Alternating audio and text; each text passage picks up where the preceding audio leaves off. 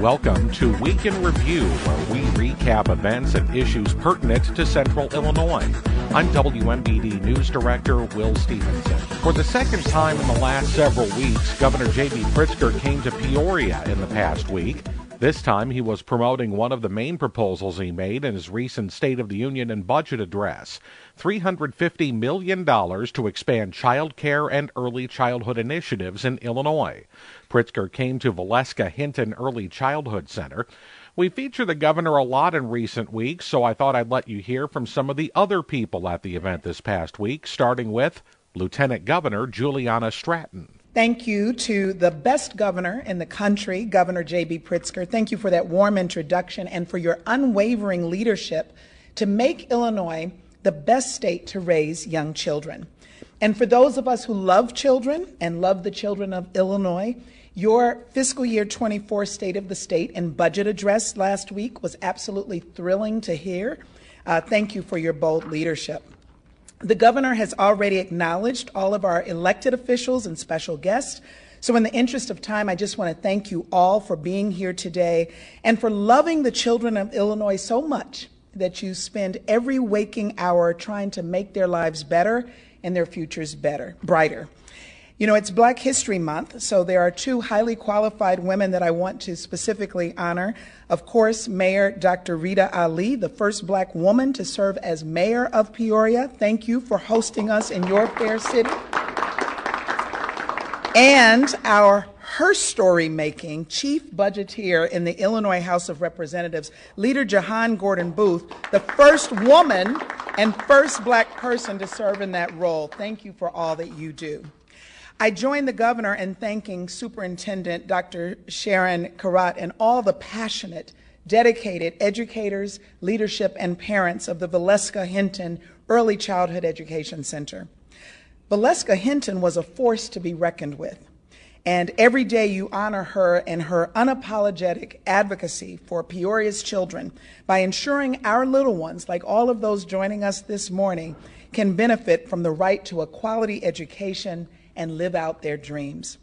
I'm proud to join you all and mark another milestone in our mission to uplift early childhood education and child care. As we come together to uplift these investments, we're really celebrating a family reunion. In Illinois, we are family because we take care of one another. We see how our diverse stories connect us, how our future depends on each of us having the tools we need to succeed. The children across our state are our babies, because when we build them up to be strong, resilient, and well-rounded adults, we build the foundation for a thriving society. Studies show that by age 5, 90% of a child's brain has already developed, so we must take the critical steps to touch their lives and to teach them well before that. Smart Start Illinois is the plan that can and will achieve this by providing access to preschool for every 3- and 4-year-old in our state. And these critical steps are made by you, they're made by me, but mostly by our early childhood professionals. They are family. Family because they come to work every day to foster a love of learning that children will hold on to for the rest of their lives. And these professionals, who are predominantly women and people of color, deserve the respect and attention that shows they are an invaluable part of this family unit. Smart Start Illinois provides that by working towards stable funding for high-quality programming, pushed forward by an expanded workforce that can succeed alongside the next generation. And to the parents and guardians in rural and urban regions who are working, going to school, or finding the next opportunity that will allow them to put food on the table. To the Black and brown families in child care deserts who have felt that they and their needs have gone unseen and unheard. We are a part of your family too. I say this not just as your lieutenant governor, but also as the mother of 4 daughters, as a working mother who understands what it's like when you know you have a job to do and you know your children deserve the best start in life. But without the adequate support, it's not always clear how you can manage to pursue your dreams for yourself as well as for your children. I stand before you today because access to child care for my daughters has allowed me to do the work that I needed to do. And I stand before you alongside our governor and these incredible leaders to tell you that you are not alone, because we are raising our babies with the best supports to live happy, healthy, and fulfilling lives. You can imagine something bigger and greater for your child, your career, and your family, because we have already laid out the vision to get us there today. And we look forward to working with Leader Gordon Booth and our partners in the General Assembly to get it done. Thank you so much, and I now pass it over to an inspiring school leader, Principal Katie Cobb.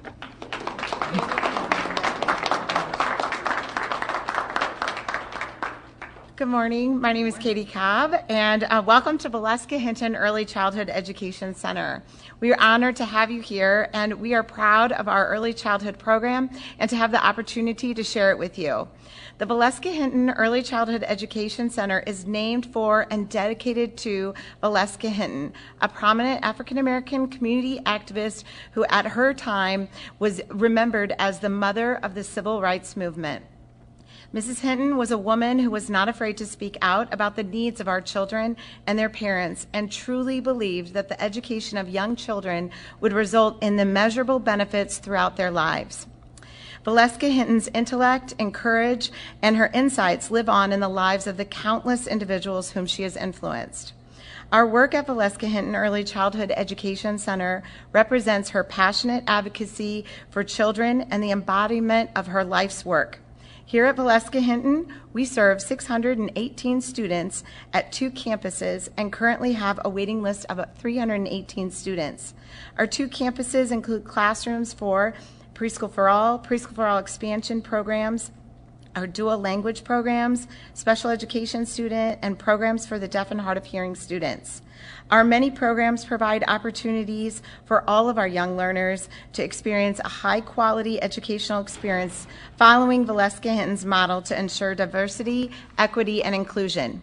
A child's early years are the foundation of his or her future development, providing a strong base for lifelong learning and learning abilities, including cognitive and social development, and the ideal time to begin modeling and promoting the importance of diversity, equity, and inclusion. A child's experiences in early care and education can alter the trajectory of their life, having a massive impact on future education, future earnings, and future health. Our building is organized in 5 classroom villages, exemplifying the collaborative community school model.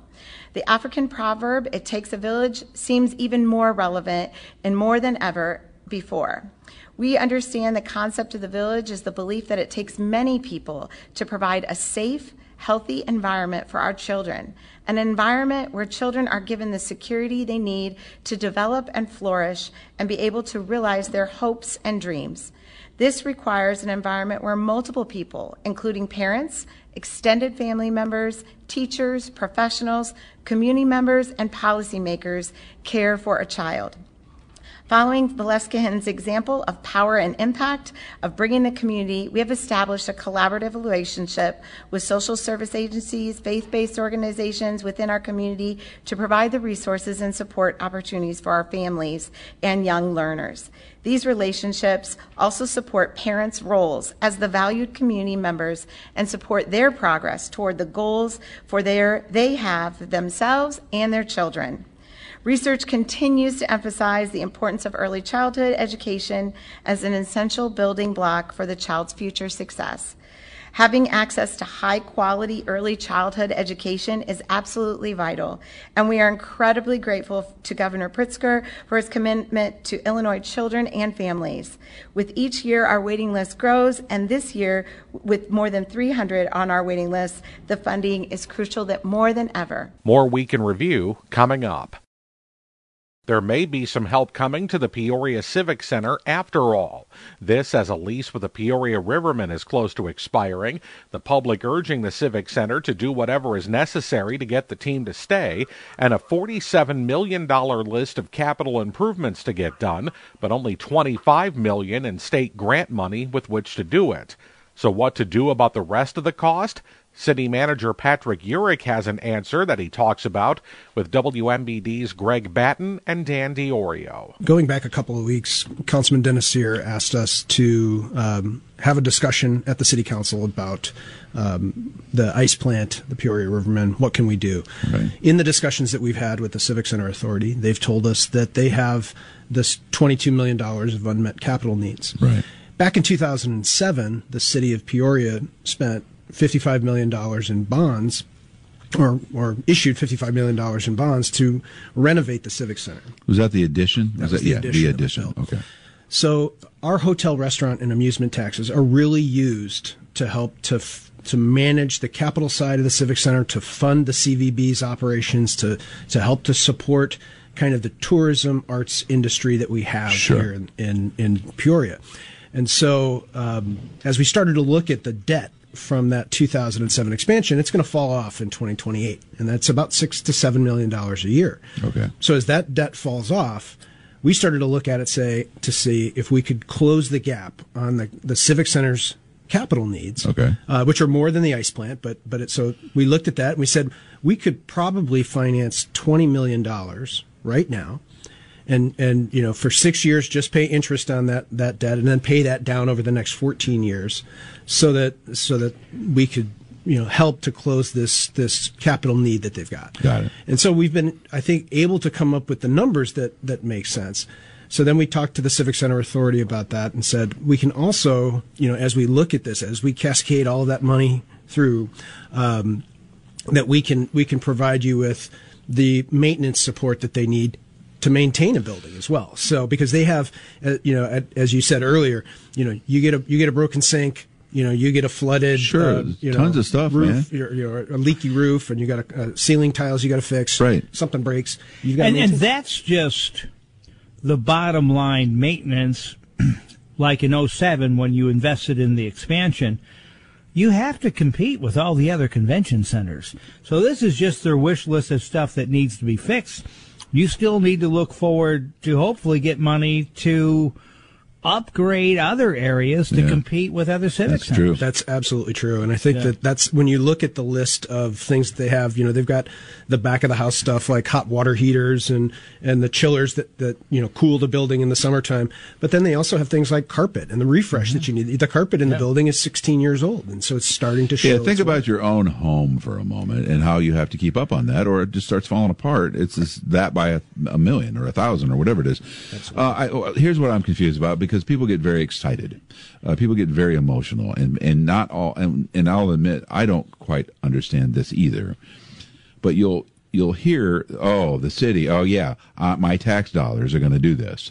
Again, I'm getting hit as a taxpayer. Explain that to me, whether that's true or not. So in this instance, we have three taxes that come in that we call our HRA taxes. Our hotel tax, which is 8% on every hotel night that when somebody stays in a hotel here in Peoria. A 2% restaurant tax. So when you go out to eat and you buy food out at dinner, that's a 2% tax that comes back. And then a 3% amusement tax, which if you go to a show, if you go to an event, if you're anything that you're going that's an amusement, there's a 3% charge. Okay. And that money generates about $10.6 million. And then as we Annually. Right. And so then a good chunk of that goes to pay the debt service. And then it kind of winds its way down, funding the operations of the CVB, funding our tourism reserve fund, which we use to support events and activities in the community, supports the Civic Center, supports arts partners, helps to we put some of that money towards roads and the impact. It's a way that we can shift some of that money towards roads, and that works its way down. And then we have what's left that we use to. I'm paying taxes through HRA, but it's not affecting me any other way as a resident of this community. There is no other way. And what this plan would provide that $20 million of additional debt to help the Civic Center, and there would be no increase in taxes from what's currently on the books right now. Got it. Okay. So then we have this ice plant situation. So the ice plant, so effectively what I'm hearing is the $47 million identified capital needs is now there's $45 million available if this works, if this all gets approved, and that we'll get to that in a second. Okay. I'm guessing then in there is, hey, we have now figured out a way to spend $3 or $4 million, whatever it's going to take for an ice plant, with securing then the Riverman's future. Is that something we do? How long is this process taking? What is the next thing to happen? Well, one of the challenges when you're operating a building like the Civic Center is that you have to have a period of time where you can shut down the arena so you don't have any events or activities going on. Correct. So it's not likely that this year we'll see the ice plant come in because there's already events that are booked and things. There's no window for it. They'll probably have to maintain the ice the way that they've been doing it, which is really kind of holding this duct tape. A lot of duct tape, Danny. A lot of duct tape and cans of Freon that are holding it together. Yeah, and truly, we can't overemphasize that current plant is just old, and it leaks. And that stuff's not Greg, cheap. It needs a lot of DW40. Yeah, both of our dads call WD-40 DW40. Yeah, a lot of DW40. Spraying, just keep it going. And old guys going, yeah, I can get that.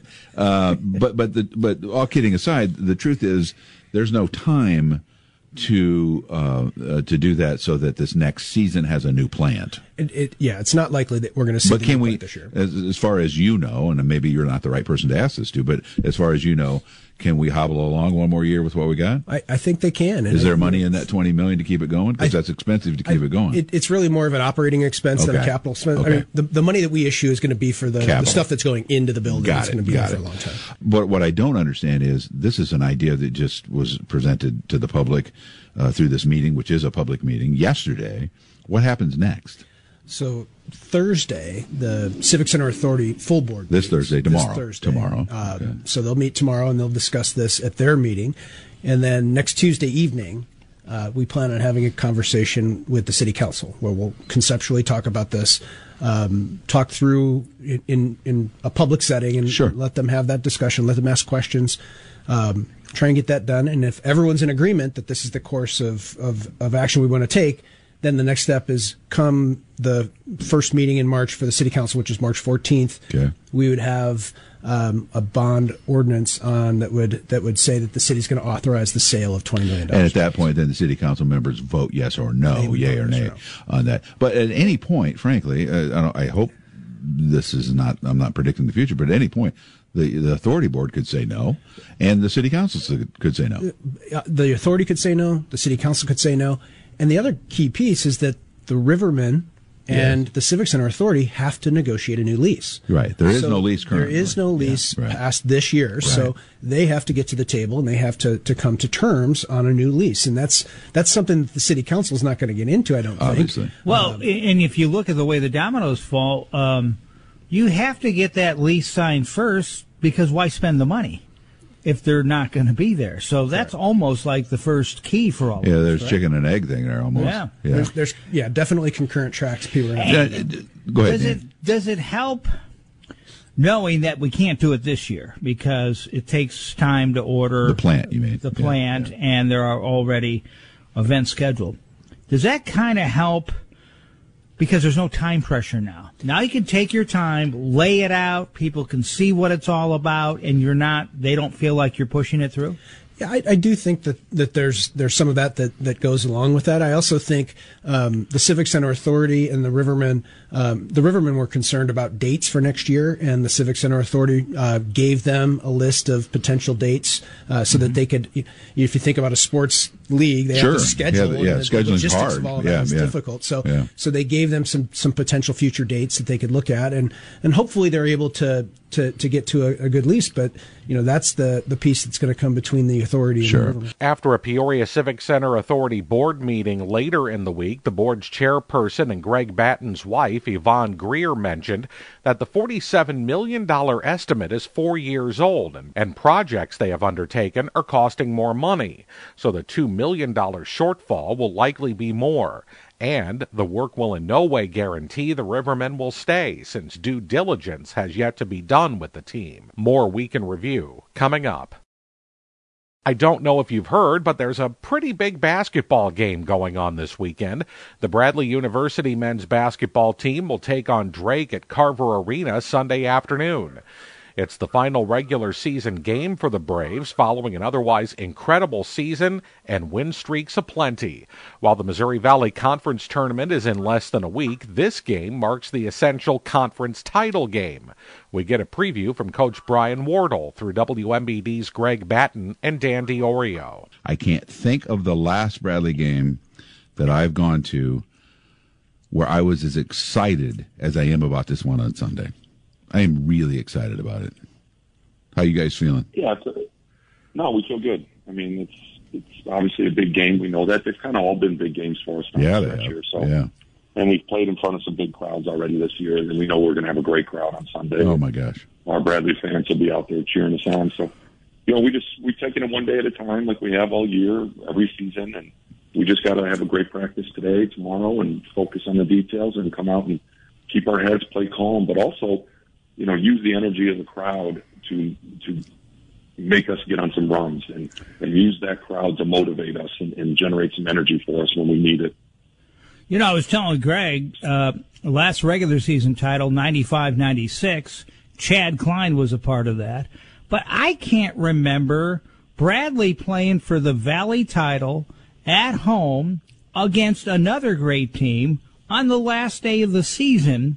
It's like, what more, if you're a fan, do you want from this season? Yeah, this has been a great It's season. steak and lobster. Yeah. Yeah, it's kind of worked out that way as this season's gone on, and I'm proud of our group because I honestly told them after we lost to Belmont at home and we gave that game away, everybody was very, very frustrated, and I showed them the rest of our schedule, and I said, hey, you got to believe we can run the table here. If we focus, we can run the table and get to it should still have a chance to win this whole thing. And they believed it. And we worked, we kind of looked at the schedule, looked at our opponents' travel, and we knew it was going to be a hard task. And we knew we were going to have to play well and win a lot of road games to do it because we still had a lot of road games left. But they focused and came together. And again, our mental toughness has gotten better. In big moments, we're staying calm, we're responding better. And our execution has gotten better, and that's what's helped us be where we're at today. And we're going to need all that on Sunday. Bradley and Drake, 3 o'clock start. Danny, Braves Plus 2 on Sunday. We talked to Bobby Parker yesterday. Tickets available online, of course, BradleyBraves.com. That's the easiest way to do it. But if you need to go to the box office, Renaissance Coliseum up on Main Street, they'll be happy to help you. But don't wait. Let's go. Let's pack it in. Everybody wear red, and let's get there early so we get to our seats before the game starts, and we're ready to roll at tip-off. I was telling Danny, Coach, there's 2 things I really like watching, and a lot of aspects of the game are fun these days, but when Rink, I don't even know what to call it because it's not a sky hook necessarily, whatever that is, that little flip thing he does. I love those. And when he also steps back and pops one of those threes, those are thrilling. He's playing some great basketball. Yeah, he's playing confident right now, aggressive, and he's a mismatched 5-man that can shoot the 3 and go inside and score one-on-one in the post. So yeah.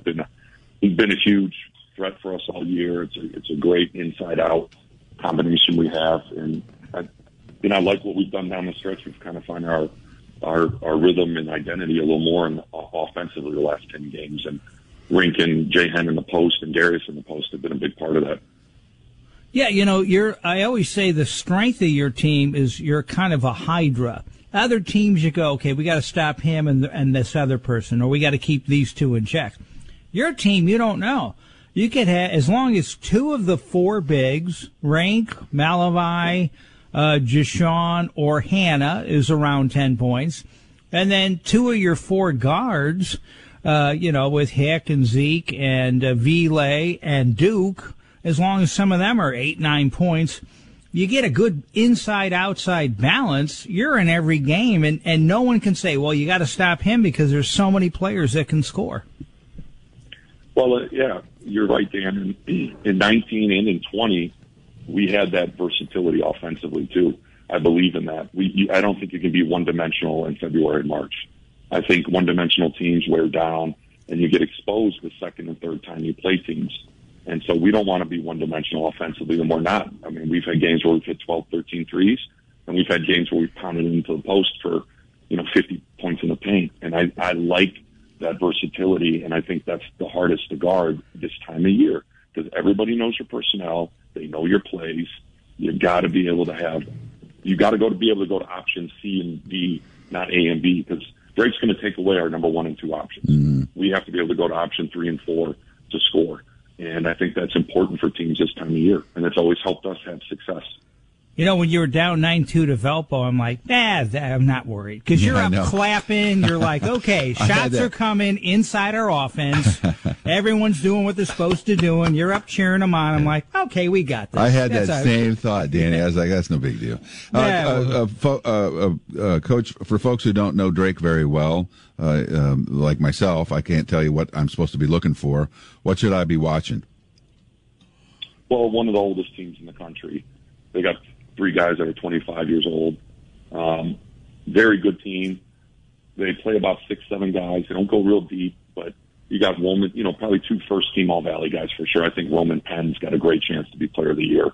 Just the way he's played the last 12, 13 games, he's really played at a high level.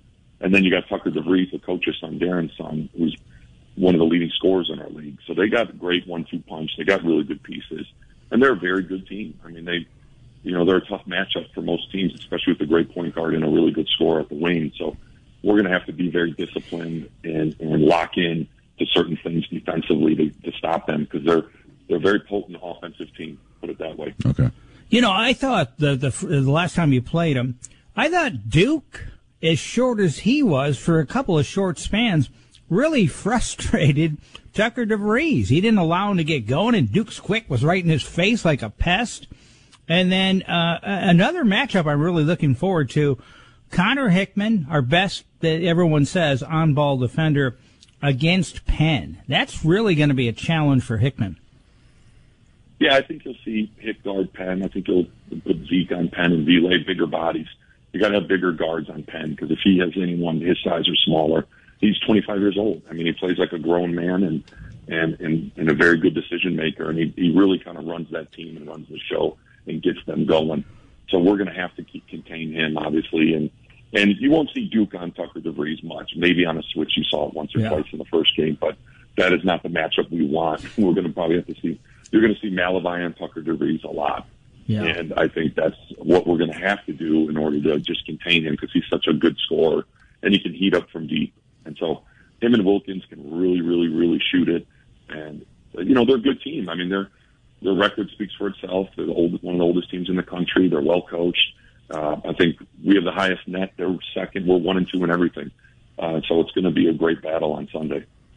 I was telling Greg, because you're always pushing for that 40-minute game. Because after Missouri State, the numbers were good, but there was a few times that they kind of got out of game plan.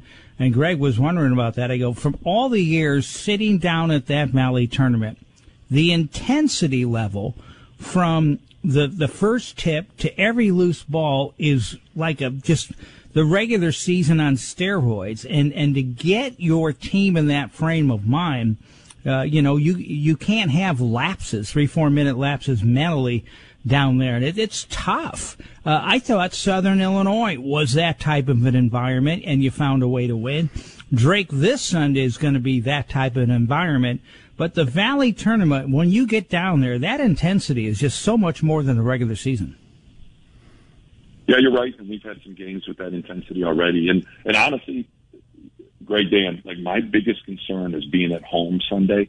And I told my players instantly is no distractions. Mm-hmm. Because I've played in these big games when I was a head coach at Green Bay and we won league titles and played in league title games.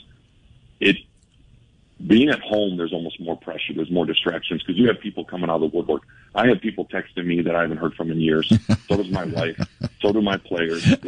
They can get distracted with tickets. Family starts blowing them up and asking for this. Friends start texting them, I need tickets. I want to be here. And it can be a big distraction. And so I've kind of told my players, you block all that noise out. You let Chris Braun handle your tickets. We are not dealing with distractions. We got to take this game like any other game and be focused and dialed in. Because honestly, Drake's going to come in and play loose and free because they view the pressures on Bradley because they're at home. Yeah, and it's kind of true. And so we got to just stay focused, outside the court, and then we'll play well for 2 hours at 3 p.m. on Sunday. I truly believe that. You can hear the Bradley game versus Drake Sunday afternoon, starting with the Braves Plus pregame show at 2:05. Tip-off is at 3, all on 1470 and 100.3 WMBD. More Week in Review coming up. The number of COVID-19 cases in Illinois and the number of counties at elevated levels of spread of the disease have both stayed pretty even in recent weeks. Not going down, but not skyrocketing up either. As Illinois and the U.S. prepare to lift public health emergencies related to COVID, it's giving us time to think about what's been learned 3 years since the pandemic began.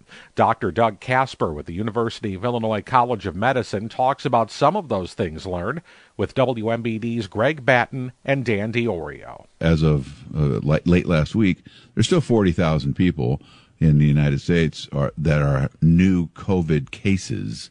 That doesn't necessarily lead to hospitalizations, though. Is that correct? Yeah, that's correct. There's been a couple different things with COVID that appear to be contradictory, but are actually quite positive or supportive stories. And the first one is that it's become quite clear that the strength of natural infection generating immunity has been one of the keys that for the last year has allowed us to remain with very low hospitalization, meaning that natural COVID infection, which almost, the majority of the population had between January of last year and January of this year with one of the Omicron variants, has held up really, really well with preventing severe infection if the person is exposed or becomes infected a second time. And so that's led to some discussion about, that we've really pushed hard with vaccination, but now it's become clear that the natural infection leading to immunity is very valuable. The other side of that coin is that, these longer-term effects from COVID, which we group together as a saying as long COVID, but they're really discrete, different examples for each person, have been shown to be more severe after natural infection versus those that were up to date on vaccine. And specifically the one in the last week has been cardiac effects, the long-term cardiac effects, people who get infected with COVID, especially if they're older or have other conditions, can be more severe than those that were vaccinated. And so put that all together, and you have a picture where the vaccine helps protect against initial effects from infection. It helps prevent against development of long COVID outcomes. But the natural infection that can still occur, you can still be exposed after vaccine, also adds to this robust immunity that we've obtained across our region. Yeah, that does. But both of those stories do seem to be opposite of each other. That's interesting. The natural infection, now that we know this, and I was reading up on that as well, that came out the other day from the CDC, and how well it works. I think lends fuel, because in this country these days we like to argue about everything, and I hear from people who never wanted any of the pandemic things to be true. They never wanted to hear that things needed to be shut down or that their masks should be worn, and all of those things are now turning to that information and saying, "See, I told you we didn't need to do any of that." But that's not accurate. Explain how that's not accurate.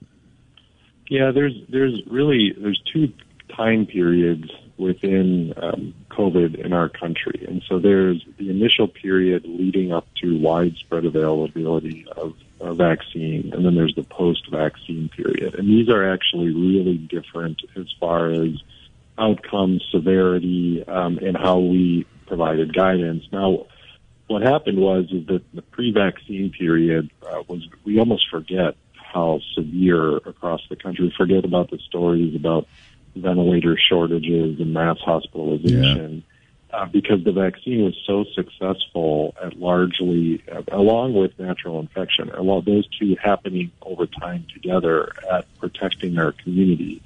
But certainly it's true, and this post-vaccine availability period is different. And so the policies took a while to adjust. I mean, a while being over a year in some cases to really adjust. And so that's where the frustration stems from. But when you look at it in retrospect, these were really different periods of time, and the guidance accordingly should have been much different for the two groups. Mm-hmm. Someone, a listener, sent me this, and then the resource is the Massachusetts Water Resources Authority, and it shows between April of 2020 and December of 2022 that there are actually, based on the wastewater, there are more cases of COVID now than there were back in let's see, what was this, April 2020, there was almost 2 to 3 times more in the Boston area wastewater in December 2022. But because it's so mild, do you think people just got it, didn't really know it, or maybe just thought it was the flu?